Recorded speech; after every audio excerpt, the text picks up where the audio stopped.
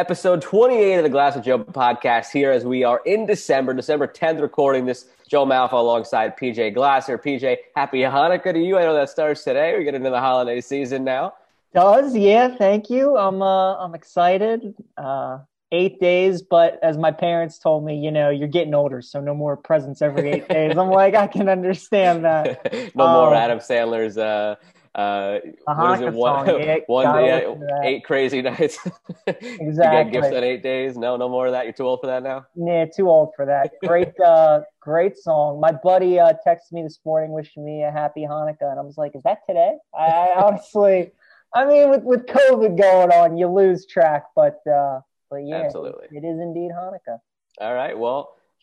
There's no real easy segue here from Hanukkah talk to NBA talk, but I guess Hanukkah is coinciding with the start of the NBA preseason. I guess that's our segue. But the NBA preseason starts tomorrow, and we'll get into more of our season outlook, which is crazy to say, like season outlook for the NBA. I feel like we just did that in July with the bubble outlook when that was going to start, but.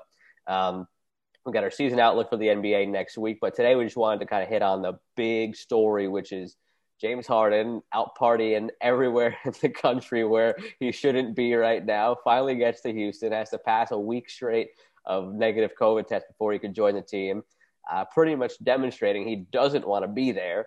And Shams came out today and said his list is 4 teams for possible trade destinations: the Bucks, the Heat, the Sixers, and the Nets. And PJ, which of those 4? Let's assume he's going to get traded. I think where there's smoke, there's fire. He doesn't want to be there. No. Period. Yeah. Which of those 4 do you think is the most likely? Which of those 4 do you most want to see him in? Because those could be 2 different answers. Yeah. Look, all of those teams in their own right are interesting. The Bucks, him and Giannis that'd be something. That kind of pick and roll between the 2 of those he guys. Does have some beef with Giannis. The 2 of them have been going at it for a couple of years. I don't know if there are 2 better guys who can get into the paint other than LeBron. They can get in there whenever they want. That would be deadly. They'd be deadly because when Harden's got the ball, you got to guard against a drive, but he could also just pull up from 35 feet. And with Giannis, he doesn't really have that jumper yet, but you just can't stop him. But if you send Giannis into the paint and collapse 3 defenders on him, and he's kicking it out to James Harden instead of Chris Middleton, that's a big difference. That's a game changer for the Bucks. Philly, obviously Daryl Morey's there now, so that's interesting. But him and Ben Simmons, how will that work? Because Simmons is such a playmaker like Harden is, but obviously Simmons can't shoot a perimeter shot. So do you let Simmons work off the ball and put Harden and Embiid in the pick and roll? Do you let Ben create and set up James and Harden becomes more of a spot-up shooter? I just don't see how he fits in Philly with Simmons. Miami, honestly, if I'm Miami, I wouldn't touch it. You have such a good thing going on. Agreed. Jimmy 100%. Butler coming there. They're one of the most selfless teams in the NBA. They don't have a superstar. Jimmy Butler's a really good player. But he's right for the team. Exactly. Jimmy Butler's the right superstar for that team. So if I was Miami, I wouldn't touch it. And then the Nets, yeah, you can have Durant, Kyrie, and Harden. But again, there's one basketball. Yeah. And those 3 guys, Russ Harden and KD made it work, but they were all so young. And that only worked back then because Harden was a kid and a 6th man. When Harden being Harden, I don't know if that would have worked back then in OKC. Yeah. So to answer your question, I think the Bucks. I think the best. I think the most likely destination is the Sixers because – so what you were saying about Simmons, I think the trade would just be Simmons for Harden because on Houston's side, you get a young guy who can be one of the faces of the league in Ben Simmons. Then for the Sixers side, you're plugging him in, playing with Embiid, and Morey's there. It's a great fit. So I think just a straight up Simmons and Harden, figure out the pieces around it. I think that's the most likely. I would most want to see him, as you were saying, though, with the Bucks. I agree 100%. Don't want to see him in Miami. I think he would ruin what they've got there. And the Nets, it'd be interesting. It'd be really, really interesting. But I think as far as title contention and best fits, definitely with the Bucks, just because, again, the Achilles heel of the Bucks has been just when you key in on Giannis, the rest of the team can't beat you. Right. Now the team could beat you with Harden being the guy that Giannis is kicking it out to if they collapse to him on the drive. And because of the specter of Harden out there, they can't really collapse to him as much because they know they're kicking it out to Harden. So that's going to free things up for Giannis, and they would basically be take the Simmons Embiid combo and put that on steroids. That's what that would be. And, if he goes to the Nets, the irony in it all would be that Steve Nash is the head coach, who's one of the most selfless players in the NBA, and he'd be coaching three of the most ball-dominant offensive players, who are all some of the greatest offensive players. But man, it would be something to watch. Yeah, I don't know. It's crazy. It's so condensed. We've got 1 day until the preseason starts. We've got 12 days until the regular season starts. And we don't know where James Harden's playing. One of the teams not even mentioned here, but that has kind of been thrown out every now and then, there's the Warriors, too. That's a whole other can of worms. If you throw him there, sure, they're missing Klay this year, but what's that going to look like next year when Klay gets back? There's a lot of intrigue around it. I can't wait to see it. Now, we got to also start talking a little bit more about college basketball. We kind of punted on it last week because it was too early. We didn't get what we wanted to see, which was the Baylor and Gonzaga game. Unfortunately, they both had COVID issues. It wasn't just one of them. They both had it in their team before the game. But we're starting to kind of see now, week into it, who is legit, who is not. I think we know that Duke is not legit this year. And Dan Dockich said it kind of jokingly. You almost get the sense that Coach K is going to have some back issues or something cramping up soon because he doesn't want to hurt his coaching record because they look like they're going to be in for a long year, Duke. Illinois looked very impressive beating them. Michigan State looked pretty impressive beating them, but the Michigan State got tested very, very tough challenge against Detroit, which that came out of nowhere. So all of the teams near the top, some of them have had issues. Again, we haven't seen Baylor or Gonzaga be tested. Iowa blew the doors off of UNC. Iowa looks really legit with Wieskamp and Garza. It's the year people are starting to say it a lot more. I saw Jay Billis say it. I saw Rothstein say it.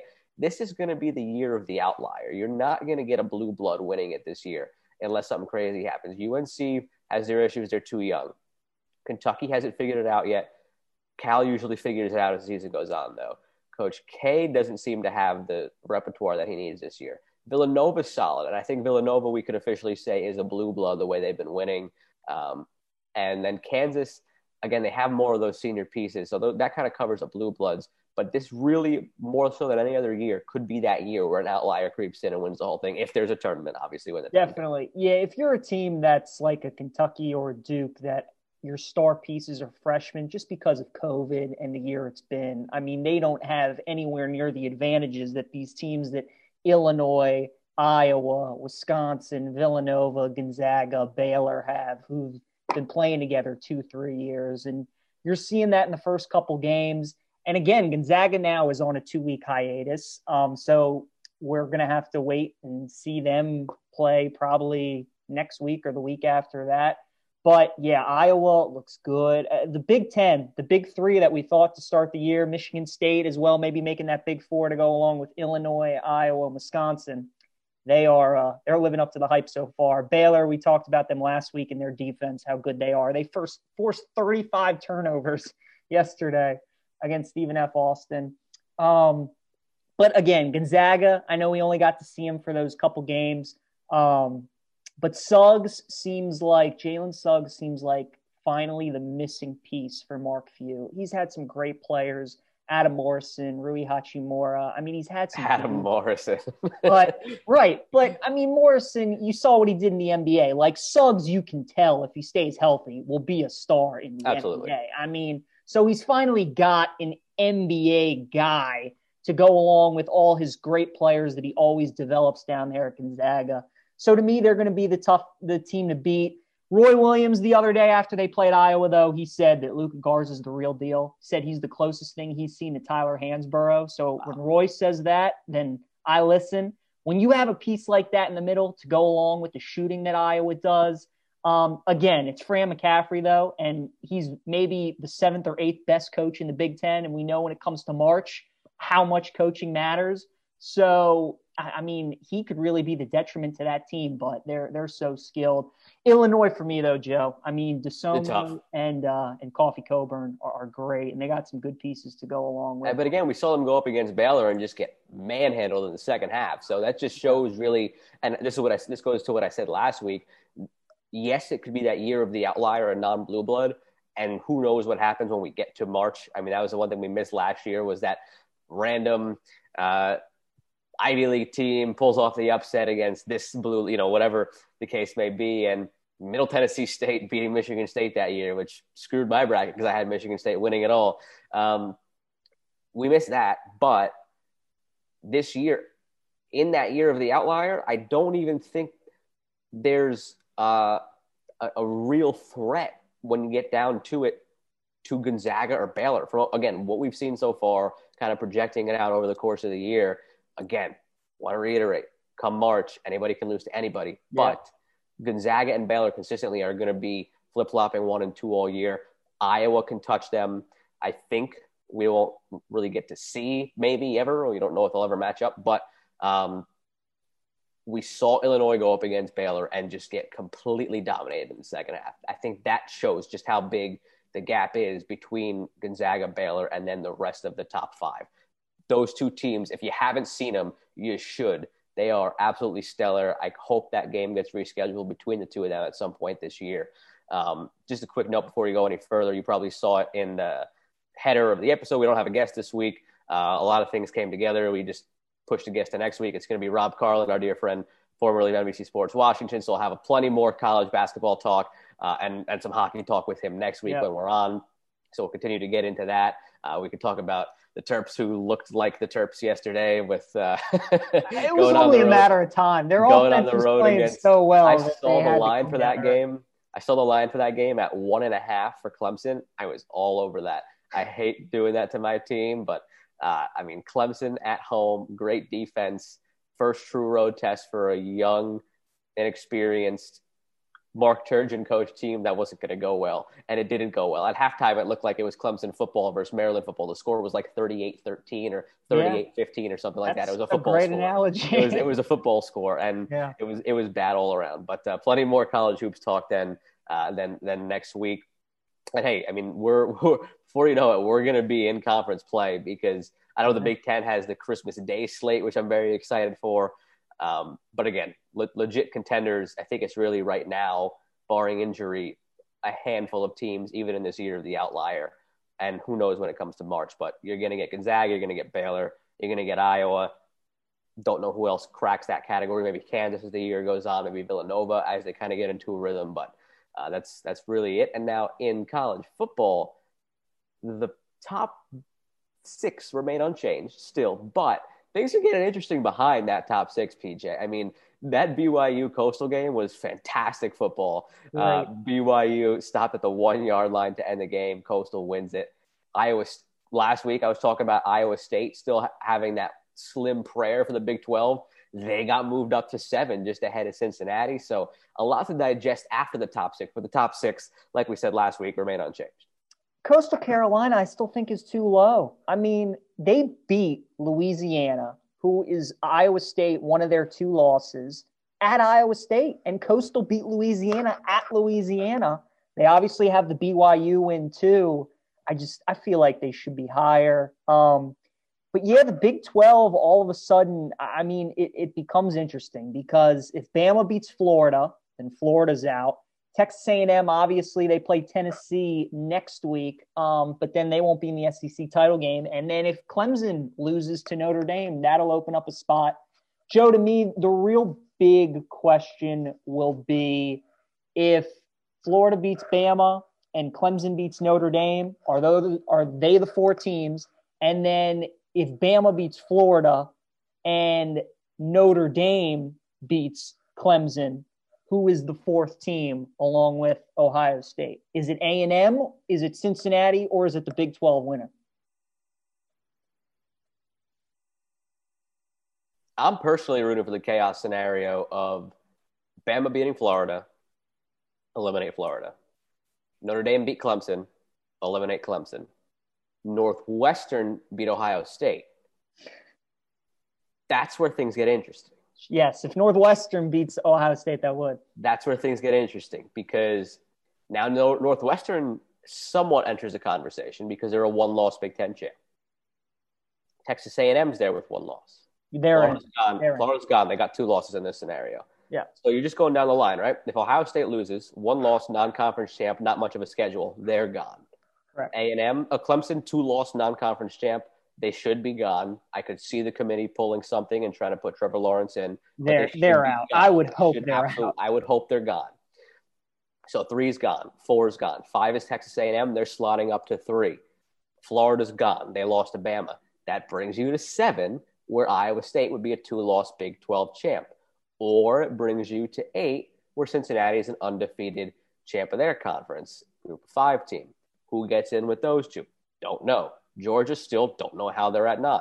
But then you've got this little lull here where it's like, all right, I'm not putting Miami in there. I'm not putting Oklahoma in there unless they also maybe win the Big 12 championship. You got Iowa State probably against Oklahoma. So real quick, so that scenario, you said Iowa State would be in if Ohio State loses and all that. If Oklahoma wins, is Cincinnati in? Do they jump Cincinnati, Oklahoma? I think Cincinnati's in that situation just because, unless I'm misremembering, it's been a long couple months. Iowa State beat Oklahoma. They did. So Oklahoma would avenge one of their losses. Yeah. But for me, you got both of those teams, then I would go with the undefeated Cincinnati. I think there's a method to the committee's madness when it comes to they don't just randomly decide to put Iowa State at 7 and Oklahoma at 11 with Cincinnati. Like, there's a reason. They're telling you that if Iowa State runs the table and if Cincinnati runs the table,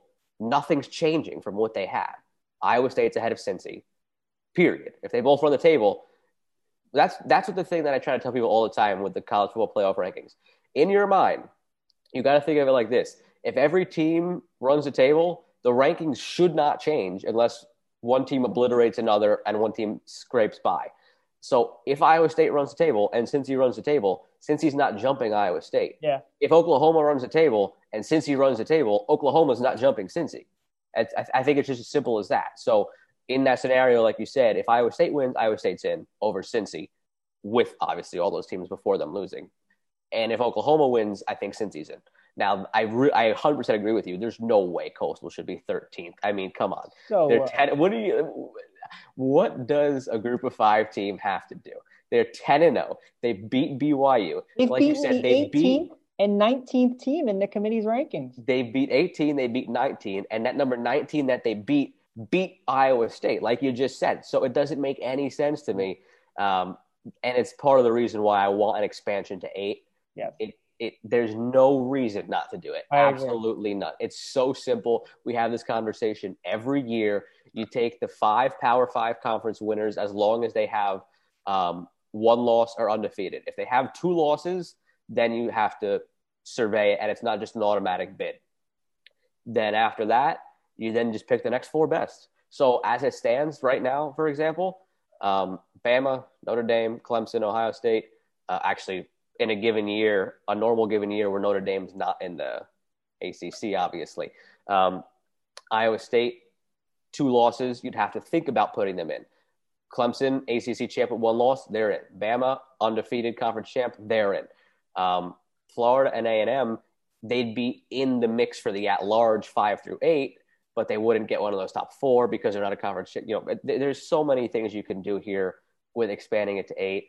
And giving the Group of 5 a spot in it. It's so easy. I don't know why they don't do it. It's such a simple thing to do. So if Florida beats Bama and Clemson beats Notre Dame, do you think those will be the 4 teams and Ohio State gets left out? You get 2 SEC, 2 ACC. I don't think people will like it, but I think that's what you'll get. See, I agree with you, but then comes into the discussion, how do you rank the teams? Because if Florida beats Bama and Clemson beats Notre Dame, I think Clemson would be 1. Clemson would be 1. Do you drop Alabama to 2 then? Or I think in that scenario, I think Clemson's 1. And here's my thing. I do still have a bit of a cynicism about the committee. I think in that scenario, the committee would make sure that it's not a SEC, rematch. It's SEC versus ACC and SEC versus ACC. Right. Clemson would be 1, and then they would go based on that. So then 2 and 3, in whichever order you decide, would be Notre Dame and Bama, and 4 would be Florida, because they'd want. I think they'd see, but the problem. Actually, I take that back, because if you've got a 1-loss Florida as a conference champ, and Bama with 1 loss, and Bama's 1 loss with Florida, you probably got to have Florida over Bama. So I think what you do is it would be Clemson and Alabama in the semifinal, and Notre Dame, Florida, because I really genuinely think, as much as they'd like to save Bama Clemson for the title game, I think they'd rather have ACC SEC in both semifinals, and then whatever come what may in the final, whether it's ACC versus ACC or another SEC ACC clash, whatever it is. But in the semis, I don't think they want to have rematches of the previous week, because that's what it would be. And their cop out can be that Florida beat Bama and Notre Dame and Clemson have split. Exactly. So I was just going to say that. Exactly. You can put Clemson at 1, Florida at 2, Notre Dame at 3, and Bama at 4. Absolutely. That would be their way of kind of navigating it when the committee head comes on TV and explains their rationale. It's exactly what he'll say. And we will all know deep down the real reason was to just not have rematches of the previous week. That's the real reason of it when it comes down to it. So the big discussion in Tuscaloosa amongst like beat reporters and everybody was, does Bama lose on purpose to keep Ohio State out? Are they that Never. Never. No, I don't think they will either. It's funny if they would, to knock them out. But yeah, I mean, all the scenarios we've broke down, that's kind of the way I see it. For there to be total chaos, Northwestern has to beat Ohio State. Yes. Then things get interesting. Yes, but even if not, like we just said, in the scenario we just laid out with Clemson and Florida winning their respective title games, even so, Ohio State might get left out because they don't really have an impressive resume. And yes, they'd be undefeated, but they don't have an impressive resume. As of today, you think Alabama beats Florida and Clemson beats Notre Dame, I assume? As of now, I think it's that simple, yeah. Okay. Alabama beats Florida by 2 touchdowns.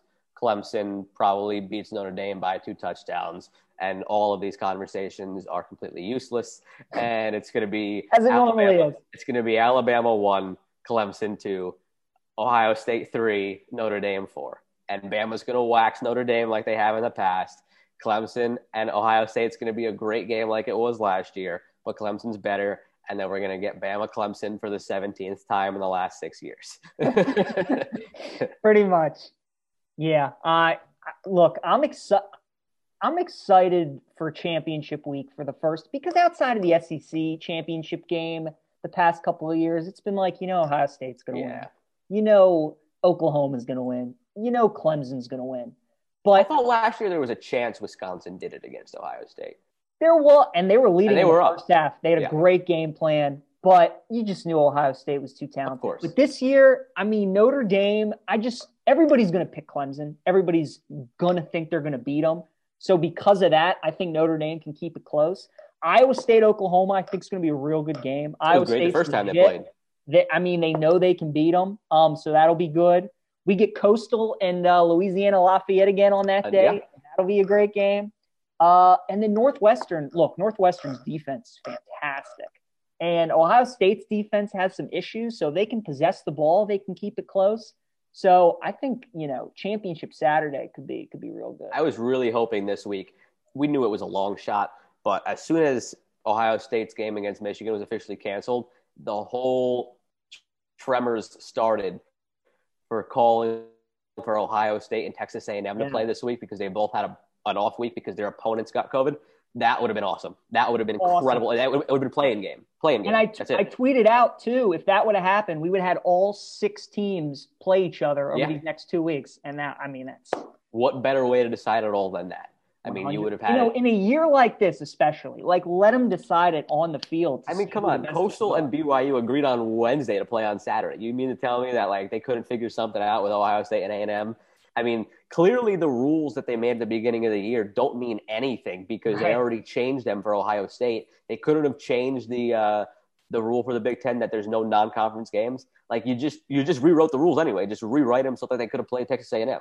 Didn't make any sense to me, but Joe, NFL, we have one of the rare weeks in the NFL where all three primetime games are the games of the week. I mean, incredible. They're really. I love to see that. We get the Super Bowl rematch from a couple of years ago, Pats Rams tonight. We get Steelers Bills Sunday night, and then we get Ravens Browns on Monday night. A far cry from a few weeks ago when it was Jets Patriots on Monday night, and I think it was like, if I remember correctly, that week was also a pretty crappy Thursday night game. It was like, what was the week with the Patriots? Continue with your thought. I'm going to go look at the schedule for that week. I'm going to pull it up. Yeah, I mean, the only other really good game that week is this week is Chiefs Dolphins. Could be a good game, but yeah, I mean, look, the best games are in prime time for sure. Best games are in prime time. The Steelers, I think, are the biggest question this week. We talked about it last week, just what a bad spot that was against Washington. That line closed at 5.5. You had a 4-7 football team on the road, an 11-0 team, and the 11-0 team was favored by 5.5. And the thing too, it's the spot. Before I continue with that, I pulled it up. It was week 9. It was the Packers against the San Francisco 49ers. That was the week where they had nobody. And then it was the Jets Patriots on Monday night. Like, that was just a brutal week. So it's a far cry from week 9. Right. On that note, as far as back to what I was saying about Washington, it didn't surprise me. I picked Washington outright. Like, I don't think it's really an indictment on the Steelers not being as good as their record is, because I think they are as good as their record is. It was just more of the spot. Like, they played a random Wednesday afternoon game against the Ravens. They have Sunday night against the Bills coming up. Yeah. And then sandwiched in there is a Monday mid-evening game against Washington. Sure. It was more the spot than anything else. Look, you play who is in front of you, and they've handled everybody that's in front of them until Washington. And people who tried to poke holes in the Steelers all year, they beat the Ravens the first time around in a great game. They blew the doors off the Browns, and when that game happened, people were like, oh, the Browns are overrated. Tell me the Browns are overrated now, okay? Then they beat the Titans in a really good close game. Like, they have really good wins on their schedule too. Sure, they've had a pretty easy schedule, but their big games against the other big contenders they've had to face, they've won. They've won all. So right. I don't think you can – are they the whole thing this week was, are they the worst 11-0 team you ever seen? Probably. I mean, off the top of my head, the most recent undefeated teams were truly dominant. Yeah. And they're not truly dominant, but their defense is first. Their offense is up there. They got a great offensive line. They got a great defensive line. They got a veteran Super Bowl winning quarterback. They have probably the best stable of receivers that all have good heads on their shoulders in the NFL. The Bucs do too, but Antonio Brown's not all there, so you don't know what you're going to get from them in a given week. So they don't have many. The running game is maybe their hole. But even so, you could do worse than James Conner when he comes back from the COVID list this week.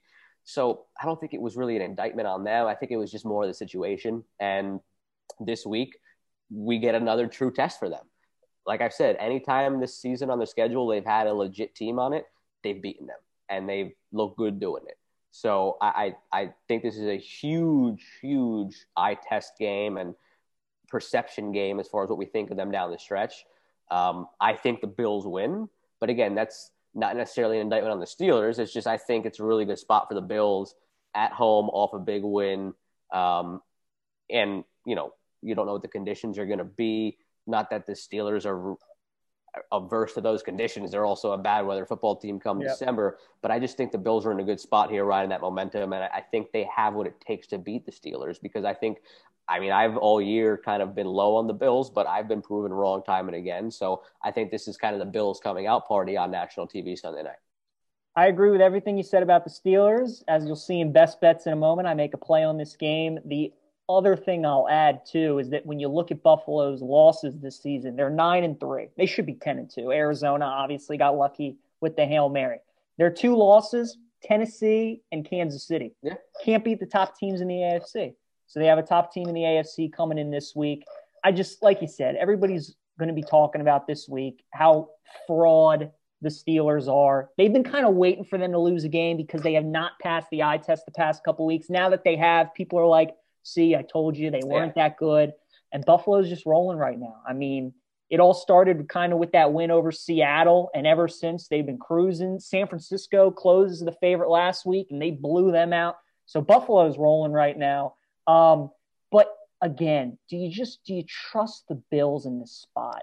They have not been in a spot like this. Here's the thing. I don't trust them in it. But how do you build trust in a situation like this? Starts with one win. And I think this is the first time they take that step in the right direction. That's just a hunch I have. Again, there's no basis of it. There's no reason to believe the Bills, like Josh Allen hasn't had a win of this caliber yet. The Bills haven't had a win of this caliber in 20 years. But it starts somewhere. Like we were talking about last week with Washington, It starts somewhere, and it started for them this past weekend in their first win. It was such a crazy stat. That was the first time Washington had a win against a double-digit win team since like 2007, which is just mind-blowing. But I think this is the first time they take that step in the right direction, the Bills. But again, we'll get to that more for best bets as far as what you're saying that with all the primetime games. Tonight's game, Super Bowl rematch, I think personally, and I'll have this in my best bets too, I think it's a great matchup for the Rams. Patriots had to stay out west, away from home the whole week. Sean McVay, I mean, you've seen the videos. The guy has a photographic memory of every play that he's ever called in any game that he's ever coached in. Do you not get the sense that that Super Bowl has probably replayed over and over and over in his mind daily since it happened? I do, but I think it's actually going to hurt him. I think the reason he struggles against Shanahan so much is because he looks at Shanahan and he's like, I see so much of that guy in me. We're young. We're but I think it's different with dudes. I think there's a revenge aspect of this. And what have we said all year about the Patriots? They're not the best team, but they figure it out. But look at their schedule and look at their wins, and the teams they're figuring it out against aren't necessarily the strongest teams. You can make the case that the Rams are, outside of the Saints, the most complete team in the NFC. They're maybe not necessarily the best. They're not elite in some categories offensively like the Packers are or like the Seahawks are in some aspects, but they're the most complete team. They got a top defense. They got a great secondary. They got a great D-line. Offensively, they can run the ball with their stable of guys with Akers, Henderson, Brown. They got a great set of receivers as well. Goff is looking more like what I think he actually will be for his career. I think the Super Bowl year was an aberration on the good end. I think last year was an aberration on the bad end. I think he settles somewhere in the middle in that kind of range of like a Phillip Rivers, Alex Smith type guy, like where he's not elite, he's not bad. You could win with him, and you probably will win with him at some point. I think that's where he is, and I think that's what they need. And again, just where they are as a complete team versus the Patriots, I think this is one of those games where everything kind of comes together in prime time for the Rams, and we'll see, and again, more on it in best bets. And then the last primetime game of the week, Monday night, I'll let you run with this one because this is up Joe, look, we've been talking about the Ravens' final stretch of the season, and they got Jacksonville coming up. They got the Giants coming up. They got the Bengals coming up. I told you I was almost more worried about Dallas last week than the Browns game this week because Dallas, which I thought was insane. Dallas had all that rest. They had all that rest coming up, and Andy Dalton's history against Baltimore, and just with the COVID guys, you just didn't know who would be available and if they were, how they would play. But Dallas's run defense is as bad as advertised. And the thing is, when you have a bad run defense and you haven't seen Lamar before, it's not a good combo. So you combine that, and then, they obviously couldn't score touchdowns. They had to settle for field goals. The wind was crazy. Zerline was snap hooking everything, and they ended up getting blown out. I do love the Ravens, though, this week against Cleveland. Again, because the Browns they're coming off a huge win against Tennessee. I told you they would beat the Titans last week, and the perception around the Browns would be, this might be the best team in the AFC North. This could be a team that might challenge for the Super Bowl, and that's exactly what's going on. And the way they're built, it makes a lot of sense. They run the ball as well as anybody does. They have a great O-line. The defense is getting better. I see that's the problem why I don't think you should be so confident about the Ravens, because the one thing the Ravens can't do, which we've seen, is stop the run. So it's going to be interesting. They have Campbell and Williams back. I mean, those games where they couldn't stop New England and Tennessee, those guys were out. Yeah. Now they have them back, and it obviously has changed things a lot. But again, the Browns, what it all comes down to with them is what kind of Baker Mayfield will you get and how comfortable will he be? Tennessee was such a great matchup for Cleveland because they don't get any pressure on the quarterback and they don't have a good secondary. And Baker was carving them apart. Baltimore blitzes as much as anybody does. They're obviously familiar with Baker. They got a good secondary. And I just, again, much like the Bills, when have the Browns played a game of this magnitude? The whole world will be watching them. They're having their first winning season since 2007. Everybody's talking about how good they are. I mean, the Ravens have been there before. They're playing for their season. People are saying if they don't win this game, they might miss out on the playoffs. True. It's so true. They're desperate. Standings, it's true. It absolutely is true. So, I mean, the Ravens are going to be so desperate. Look, the Browns are absolutely going to play hard because they're getting a national television game. They just flexed their game next week against the Giants to Sunday night. So the Browns are getting a lot of love from the national media, as they should. They're playing well. But do you trust the Browns in this situation? Baker Mayfield against this Ravens team, December in Cleveland. It's not going to be pretty weather. Both teams have a great run game, but Baltimore's is obviously a little more sophisticated. I will say this, though, Lamar this year around, teams that are starting to face him more and more, he's obviously struggled against more and more. But I think that now they're getting guys back. Andrews is back this week. Judon's back this week. Willie Snead's back this week. I like the Ravens this week. I think they win. I can see why somebody would like Cleveland, but it's a combination of I just don't trust the Browns because coming off that big win, they've really never been in a spot like this, and I think it's a bad matchup for Baker. Well, like we said, we've got plenty of enjoyment to derive from the primetime games this week. I don't think we've had a week like this season. Last year even, I feel like last year every game was a laughingstock on Monday nights for the most part. So I'm going to sit back and enjoy it for sure. It's prime time. They'll be excellent. Yep. And do you see a surprise this week on the schedule, like last week with the Giants on the road, backup quarterback against the Seahawks? It's a good question. Let me tell you, I told you this last week. I know you're taking the Seahawks in Survivor Pool. Joe, if Seattle's off your board like it is for me, it is slim pickings this week. I feel like, a couple people will take Dallas at Cincinnati, but do you really trust Dallas? I feel like some people will take Carolina at home against Denver. They might take San Francisco. Tennessee, Jacksonville, but Tennessee's another team that's maybe not on some people's boards. And do you really want to pick the road team in a divisional matchup the way Jacksonville has played the last 2 weeks? They lost by a 2-point conversion miss to the Browns. And then this week they made that 2-point conversion to send the Vikings to overtime. So I'm not touching that game. And they played the Packers really close too. So they've been playing better. People have used the Saints already. People have used the Packers. So those are gone. Atlanta against the Chargers might be a good bet, but I don't know. The Chargers, they're a funny team. And getting blown out last week, you just don't know. So it's tough. I will say right now, looking at spreads, the underdog I love to win most on the money line that we haven't talked about would probably be Vegas against the Colts. I think after that Jets game, people are definitely viewing Vegas a lot differently. They're like, oh, Vegas, they get blown out by Atlanta. They should have lost to the Two Jets. Opposite ends they're of the spectrum. Good, but they're a good home team. Such a weird 3 weeks for them. They almost beat the Chiefs for the second time this season. Yeah. They got the doors blown off by the Falcons, and then they just barely beat the Jets. So I don't know the answer to the question of what Vegas is. I don't either. And again, the Colts, they got blown out by Tennessee. They are Houston fumbled at the 2-yard line when they were going ready to win that game. So at this perception of Indy that they're a good, solid team. I mean, they're a good team, but I just think the Raiders at home, I like them in that upset. So if you're looking for an underdog on the money line, along from Pittsburgh, for me, it would probably be the Raiders. All right, well, let's get into it. Best bets. Yeah. EJ, we both have 4-1 weeks. We're still both tied at 33 and 34. So we are. Man, I had a freaking phenomenal week in the NFL last week. I don't love the board as much this week. We both don't have any college games this week. Joe, first time I think in maybe None. forever. All 5 NFL. First time I think in forever, I looked at a college slate and I'm like, I don't like anything. Like, nothing is standing out.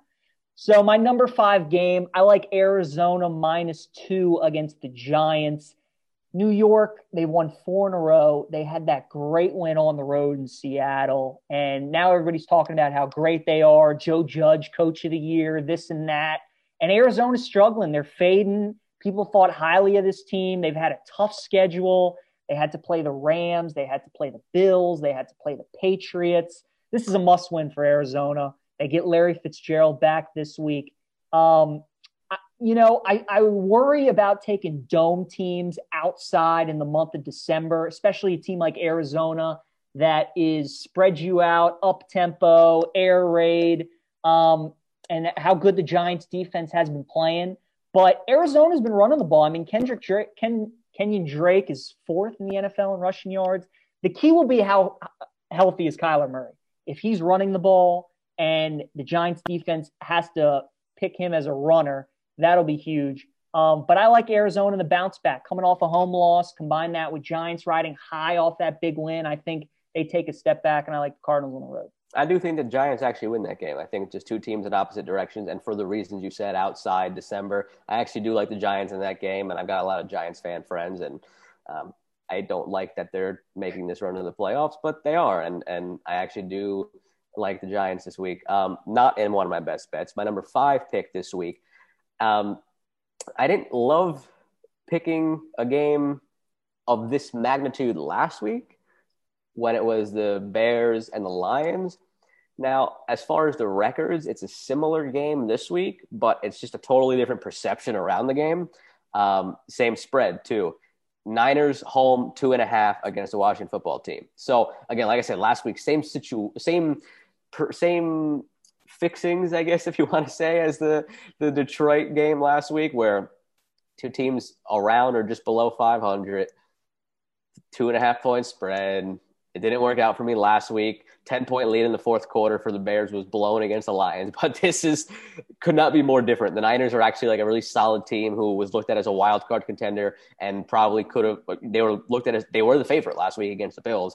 Washington just came off that win against the Steelers. They're tied for the division lead. So same kind of measurables, but totally different perception. Look, you got Kyle Shanahan against Washington. That's just screams, I want to beat the crap out of them. And I don't think they'll beat the crap out of them, but I do think they'll win this game. Probably low scoring, probably something in the neighborhood of 24-20, 24-17, something like that. But I do like the Niners -2.5. Yeah, I like San Fran too this week. My number 4, we talked about a little bit, the Thursday night game. I like New England +5. For you don't like the fact that New England's staying out on the West Coast. But for me, I just think of Belichick and playing in the same stadium 2 weeks in a row, and he'll find some interesting quirk or something to use to his advantage. And you talk about revenge games. I talked about it with the Ravens-Titans game a couple weeks ago. I love betting against teams that are looking for the revenge. The Rams obviously want revenge from that Super Bowl loss. But New England, the way they're playing right now, that defense, Jared Goff against a good defensive head coach, I don't trust New England. I think they'll run the ball, keep it close. The Rams could win, but I think it'll be a 3 or 4 point game. I like New England +5. All right. I will go this one. I mean, yes, the Eagles had to bench Carson Wentz. I think it was at that point. But you are feeding Jalen Hurts to the wolves here. The Saints defense has been ridiculous the last few weeks. And I don't see any way that Jalen Hurts I love to see him come in and do well, but you're putting him in there in just the worst possible situation. And it's only 6.5. I like the Saints -6.5. And again, like the Saints on offense haven't been stellar. Taysom Hill has gotten the job done. He gives an interesting dynamic. This past week, though, he showed that he can sling the ball around the yard a bit. And again, just Jalen Hurts making his first start as a rookie against this defense. I don't like that at all. I really don't. I like the Saints. By the way, Saints-Chiefs next week. Very excited for that. That'll be a good game. My number 3, just talked about it a while ago, so I won't go over it again. Baltimore -1 against Cleveland. I just, I don't like betting on my team, but when I just have a good feeling about them, I pull the trigger, and I like them -1 this weekend. And again, I won't talk about this one much because I mentioned it before, and it's nice to have opposing games, so maybe we'd have different records this week. I got the Rams -5 against New England. Just, again, like you said, the revenge spot doesn't always work out. When it comes to a guy like Sean McVay, I'm going to side with it. I think that he has something totally great cooked up tonight. Again, this Patriots team, there's the aura around it. Oh, it's Belichick and the Patriots. Oh, it's Belichick and the Patriots. It's not. It's not. It's just not the same team. I mean, they're scraping by and getting lucky. It's better to be lucky than good. Like that game against the Cardinals, that absolutely was not a penalty. Like when the guy hit Cam Newton, that changed the whole thing. They're only in that position to kick the game winner because on the other end, the Cardinals missed, I think it was a 43-yarder. So they're getting a lot of bounces go their way. The Rams, again, probably outside of the Saints, the most complete team in the NFC. Give me them -5. One more thing I'll add about the Rams-Patriots game, which I always look at this time of the year, is how teams are doing against those other divisions. So the Rams this season, they got blown out by Miami. They barely lost to Buffalo, but they were getting killed in the first half. Now, they should have won the game, but they were getting killed, and then they haven't played the Jets yet. You look at Buffalo last week, why I like them against San Francisco. They should have beaten Arizona. They beat Seattle, and they beat the Rams. So that's another thing with the Rams is I just think right now Flores, the way that Flores played Goff and the way he looked, and obviously Flores being a disciple against from Belichick, that just worries me in this matchup against. Before you get to your next pick, I forgot that I did have the stats here on the Saints defense that I wanted to throw out there as far as against. All right, so over the last 5 games, all right, this is what they are feeding Jalen Hurts to this week. The Saints defense, and again, it's a little bit skewed because they played against a quarterbackless Broncos team, but the numbers have been the same in the other games too. 57 total drives against their defense. 25 of the 57 have been 3 and out. They've only allowed 2 touchdowns. They've forced 13 turnovers. They have 17 sacks. They only are allowing 4.2 yards per play and a QBR of 20. And a stretch of 42 drives, 14 quarters, without allowing a touchdown. That's from Fieldy Yates. He put it out there on Twitter the other day. That's the Saints over their last 5 games. So sure, it's skewed a little bit because one of those 5 was that quarterbackless Broncos game, but over the last 5, those are the numbers. That's insane. That is what Jalen Hurts is up against this week in his first career NFL start. And you're telling me that the Saints are 6.5. Give me the touchdowns. I think when the Giants and Washington both won and the Eagles are looking at the way Carson Wentz is playing and they're looking at their upcoming schedule, they're like, we can get a top 5 draft pick. Like, let's see what we got in Hurts over this next month. But, I mean, we're not winning the division. Let's get a top 5 pick, see what we got in Hurts, and let's ride. So I do like New Orleans as well.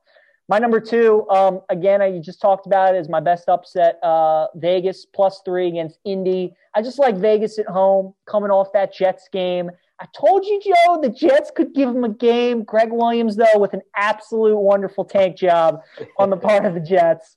But, yeah, Vegas is a good home team. Get Josh Jacobs back. And that defense sneaky, get some good pressure with Max Crosby. And we know when Phillip Rivers has pressure in his face, he does not do well. So I like Vegas +3 at home. PJ, I think I went back to check. I think that is only the second game this year for the Jets that I got wrong against the spread. That is only the second Jets game. Oh, sorry, third Jets game this year that I got wrong against the spread. I'm 9-3 against the spread in Jets games this year. Wow. I love the Jets last week. More on that in a second. My number 2 pick is the Buccaneers -6.5 home against the Vikings. I'm taking all favorites this week. I don't like doing that, but I'm going to do it. You'll see with my number 1 pick as well. They're coming off of the bye. I think having the bye this late in the season for Tom Brady at his age is huge. I think where they were coming off of a couple of losses, looking out of sorts on offense, I think it came at a great time for the Bucs. They've struggled against good defenses this year. They have annihilated the bad defense. It's kind of like last year when we were talking about with the Ravens, and even into this year, one of their calling cards has always been not faltering against the bad teams. they're splitting the games that are 50-50. They're blowing out the bad teams. The Bucs this year have blown out the bad teams, and the Vikings have a very bad defense. And it's 6.5. Brady off of a bye. I think they get back on track. They win this game, something in the neighborhood of like 38-23. I think it's not even going to be close. My number one, Pittsburgh, +2.5 against Buffalo. Love the Steelers this week. I know the Steelers about as well as I know the Ravens, and I know when they'll play well and when they won't. And I just know Mike Tomlin and that organization and Ben and that team. And this is a game that they get up for. They want to win. They know if they stumble again, Kansas City is going to get that number one seed and have a bye. And, Pittsburgh's in some real trouble. This was the game that everybody thought would be Pittsburgh's first loss. Now that they've got that first loss, I think maybe it takes a little pressure off of them, especially now that they're underdogs. And I think Pittsburgh plays really well this week. I like them +2.5. The 3 games I got wrong for the Jets against the spread were the Broncos game, first day of October. The Jets were a 1-point favorite. I actually picked them, which was stupid in hindsight. Then October 25th, they were home against the Bills. I think it was a 12-point spread. The Jets lost by 8. That was the game where Bass kicked all field goals for the Bills, so the Jets should have probably lost by like 20, but they somehow kept them out of the end zone, the Bills. And then this week with the Raiders. 9-3 against the spread in Jets games. I know my team. I know that -13 for the Seahawks this week is not even going to be nearly enough. I mean, the Seahawks are coming off of a loss to the Giants. The Jets don't have a defense that can stop the Seahawks offense. And who knows what it's going to look like this week with Greg Williams gone. To Greg Williams' credit, the only reason that Gase has, I think it is 7 wins with the Jets in now 2 years, is Greg Williams. There were so many games last year where, if not for the defense and Greg Williams, they would have lost. There's so many games this year where the defense kept them in it. They gave up points because he's working with nothing, but the defense kept them in it. And now you're taking him out of the equation. Gase came out and said the coaching staff really let this one get to them. They couldn't get over it for a few days. They had that, like every team does, that 24-hour rule. He said they were letting this simmer into Tuesday and Wednesday. And when a bad coach, who's already a horrible coach, comes out and says that they let that loss get to them, all right, that's just making a bad team and a bad coaching staff even worse. Denzel Mims not playing. Again, Seahawks lost at home to the Giants. They got to right the ship. DK Metcalf might have 9 catches for 170 yards and 3 touchdowns in this game. This is not going to be close. Jamal Adams is going to want his Seahawks brethren to beat the crap out of the Jets this week. This game is probably something like 38-3. Like, it's not going to even be a contest. So Give me the -13 for the Seahawks. All right, very nice. So Joe going with all favorites. You got San Francisco -2.5, New Orleans -6.5, Rams -5.5, Bucks -6.5, and Seattle laying 2 touchdowns -13.5. 5 or 5.5 for the Rams? I got 5. What'd you have on your Patriots one? 5. 5, okay. Mm-hmm. And then I got Arizona -2 at the Giants, New England +5 tonight against the Rams, Baltimore -1 against Cleveland, Vegas +3 against Indy, and Pittsburgh +2.5. Joe, we'll see what happens. Maybe one of us can get over 500 for the season. We both went 4-1 last week. So we've had a couple good weeks in a row, both of us. We have. Yeah, we've done really well. Trivia, we're all knotted up to at 10.5. I like my question for you this week. Then you go ahead and ask yours first. All right. I was having some trouble finding one. It was just one of those weeks. I'm like, do I give him college football? Do I give him NFL? Do I give him college basketball? I settled for my question for you. I settled. But I went college football, and I like the question. It's Army-Navy this week. All right. Michigan, Ohio State got canceled. So I'm like, let's do something with rivalries. So, Joe Malfa, can you tell me what the 3 longest played Power 5 rivalries in college football are? I'll help you out. One's in the Big Ten. Okay. One's in the Pac-12. Okay. One's in the SEC. So 1 Big Ten, 1 Pac-12, 1 SEC. Correct. Longest standing rivalries. Correct. Longest standing rivalries. Go ahead. It's a good one. Out west in the Pac-12, I want to say it's UCLA, USC. It is not. It's not. Interesting. All right. I thought those would go back the furthest. Big Ten. So the way you teed it up, you said it's not Ohio State, Michigan. It is because that not was canceled. correct. It's not. Correct. Okay. Correct. I just want to make sure I got that right. So it's not Ohio State, Michigan. Minute left. Oh wait, it got canceled this year too. I thought I saw that it also this year didn't get canceled. I mean, it got canceled for the first time. Is it Iowa, Minnesota? It is not. No. Minnesota is correct, but it's not Iowa. Oh. 40 seconds left. It got canceled this year. I know it did. It did. It's not Iowa, Minnesota. Minnesota, Indiana. No. No, I struck out. That's it. I went too fast this week. All right. I mean, do you have any guesses though? I'm blanking on who. Oh, was it? Because Minnesota this year. It's not Iowa. Oh, it's Michigan State, isn't it? Yeah. No, who was it? Tell me the. That's Battle for the Axe. Yeah. I'm like, wait a minute. Who has had COVID issues that they didn't play against this year? I didn't even get to try the SEC. Yeah, SEC. You have any cracks? My SEC guess would have been, it would have been South Carolina and Tennessee. It's a good guess, but no. Georgia Auburn was the longest. Georgia Auburn. Okay, I wouldn't have gotten that. And then out west, I thought if it wasn't UCLA and USC, I probably would have gone Cal and UCLA. No, it is Oregon State, Civil War. Yeah. All right. Good question. I like that. So Minnesota, Wisconsin is 129 years that they've played. They did not play this year though. So, and then Oregon State 125 straight, and Georgia Auburn 125 straight. All right. Well, good question. I like that's a long time. That is crazy. Oh man. Like I said, when it comes to questions like this, I don't ask it if I didn't get it right myself. I don't think that's fair. It crossed my mind when I was watching Alex Smith the other day. He's got comeback player of the year locked up. So before I researched it, I tried to go through the last 5 years of comeback players of the year. I got 4 of them. Okay. So I want you to give me 3 of the last 5 comeback players of the year. 3 of the last 5 comeback players of the year. Okay. Like I said, I'm not giving it to you unless I got it. I got 4 of the 5. 3 of the last 5. Yes. I know Adrian Peterson won it, but was he one of the last 5? I can't remember. Let's see. Who's coming off? Adrian Peterson, by the way, actually, I'll give you this hint, didn't actually win it. His year was also when he won the MVP, and that's also when Peyton Manning was coming off of his neck surgery. So okay, I couldn't remember whether it was Peyton or AP, but it wasn't one of them. Man, comeback player. 30 seconds gone. Yeah. Andrew Luck, one of them? He is one of them, correct. Okay. Is J.J. Watt one of them? He is not. Strike 1. Got 45 seconds left. Yeah, let's see. I mean, Aaron Rodgers got knocked out, but I don't think it's him. Wentz got knocked out, but I don't think it was him. 30 seconds.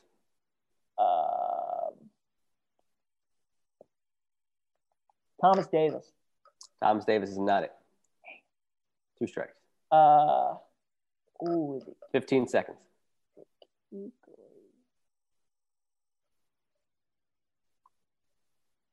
Olsen. 10 seconds. Yeah, I'll go. I don't know. You got me. Buzzer. The 4 that I got, Eric Berry in 15. I remember because he beat cancer, came back, and played for the Chiefs. Yep. So I got Eric Berry. I got 2016, which was Jordy Nelson. Remember the year before that? He tore his ACL in the preseason game, and then he came back in 2016 and lit it up, and that was his last good year with Rodgers. Yeah, would not have gotten that. 2017 was the one that I did not get. 2017 was Keenan Allen. I didn't really remember that he got hurt the year before. And I got Andrew Luck in 18 off of his injuries. And then I got last year's was Ryan Tannehill, from the ashes in Miami to leading them to the AFC title game. It was Ryan Tannehill. So I got the 4 I got were Berry, Nelson, Luck, and Tannehill. I mean, yeah, Berry and Nelson those were good pulls. Tannehill I should have gotten. Jordy Nelson, wow, I did not know that he won it. Eric Berry though, that makes sense. That's good. Wow, all right, nice. Still 10.5. We've gone a little low here lately. I know we got on a little bit of a hot streak, but I think we overcompensated for the hot streak by coming out with some like tough questions for each other. And here we still are tied up at 10.5 to 10.5. So maybe next week. But PJ, we hit a little bit of a lull where there was only football going on, which again, we're not going to complain when football is the only show in town, but it's about to ramp up again. We teased NBA at the beginning with some Harden talk. For our next episode, we got our NBA season preview because they'll be starting in a couple of days. Yeah. The NHL is in talks to start their season the 13th of January with divisional realignment, which is exciting. All Canada division, and then that forced shuffling everywhere else. And that's going to be coinciding right with the NFL playoffs, the college football bowl season.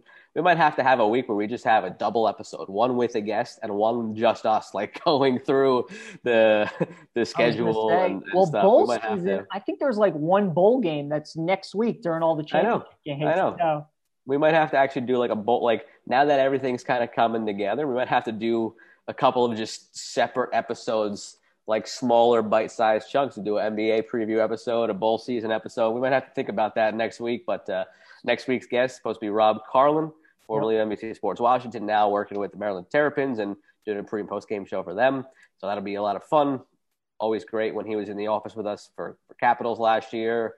One of the best guys that we've gotten to work with. Pro. I mean, loves his Terps, so it'll be good to talk to him. Do you think they cover this week against Rutgers? It's 7.5, PJ. I don't like hooks. This is a big game in the Malfa family. You and your brother. It is. My brother's there, yeah. Yeah, I think Maryland wins, but I don't think Maryland covers. And then actually in a couple of weeks, they play in basketball too. So we got a couple of the divided household over the next couple of weeks. Yeah, Rutgers looks good in hoops, man. They do. They really do. Peichel and Schiano. They've got something going on the banks over there. They got a little something going at the State University in New Jersey. It's going well. Yeah. All right. Well, PJ, light that menorah tonight. Enjoy it. Yeah, you too. Big game for us in the pick'ems because you got the Rams and I got the Pats, so we'll know who's leading right off the bat. Did you say you too? I'm not Jewish, PJ. Do you think I was Jewish? I didn't know you said Happy Hanukkah. I said enjoy the game tonight. My headphones are not. Next time, I'm just gonna have to do the oh man, okay. I was like, wait a minute. I was questioning myself a second. I was like, did I ever tell PJ that I was Jewish or something? I've barely been able to hear you the entire episode, so I'm glad that I've been able to go along this far. That explains it. All right. Well, on that note, on to next week. PJ, enjoy your weekend of plenty of football. Back for episode 29 next week. Have a great weekend, everybody. Stay safe.